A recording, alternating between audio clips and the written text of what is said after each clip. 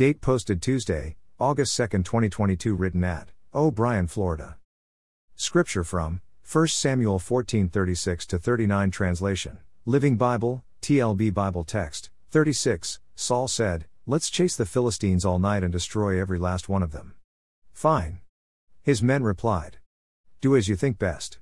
But the priest said, "Let's ask God first." 37. So Saul asked God, "Shall we go after the Philistines? Will you help us defeat them?" But the Lord made no reply all night. 38. Then Saul said to the leaders, "Something's wrong.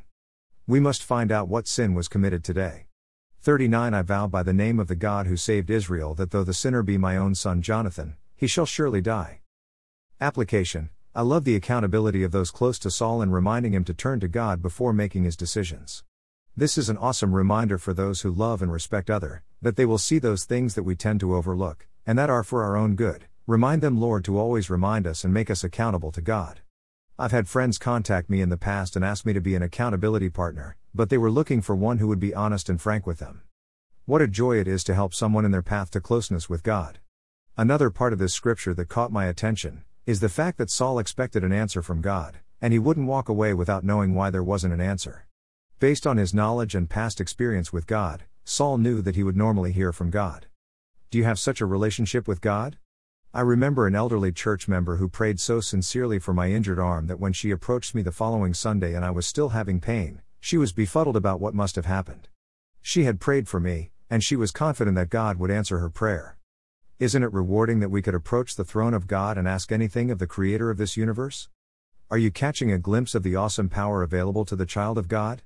Now, one of the things that I'm glad that God chose to permit in His Word is the silly oath that Saul made. I admit that Saul was extremely confident in the power of God, but to bet his life, or that of his sons, on the lack of response from God, seemed way overboard.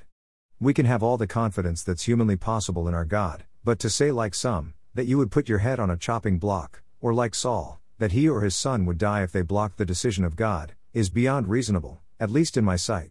Friends, we have tremendous insights into what a true and sincere relationship with God looks like. Adding the extra oaths like we do to convince mankind is not necessary with God. Let our yes be yes, and our no be no.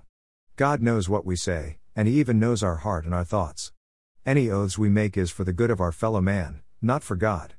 Notice that Saul waited for God's response before continuing with the next step for he and his army.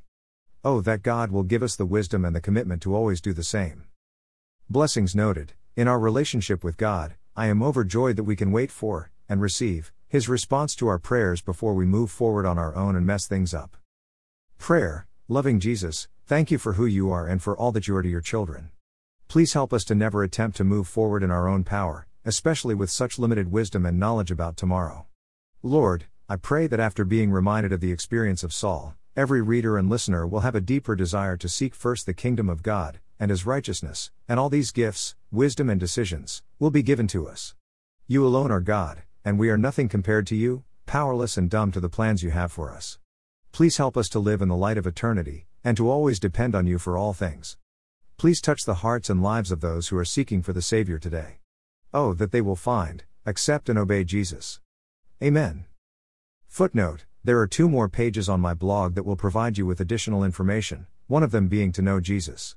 If you have been challenged to make a decision today after reading this devotional, please click on the above page, or speak with a local Bible teaching pastor, or contact me at nuggetsfromgodsword@outlook.com. Please allow someone to pray with you and give you help and/or encouragement as you begin, or continue your walk with Jesus. Words underlined in my blog might indicate a link to a song that came to mind as I wrote the devotional. Feel free to click on the link and listen as you continue to read or pray. If this devotional was forwarded to you and you would like to see more, please go to Nuggets from God's Word and read more, or you may freely subscribe for a daily email conveniently containing each day's devotional. You may also visit me on Spotify and listen to Nuggets while you're out and about. I would encourage you to find a church home nearby your home, and attend as frequently as you could. Get to know God, and allow His people to encourage and strengthen you in your Christian walk, while making every effort to be a blessing to them. God is at work among His people. Please consider growing in your faith, as you worship with fellow believers.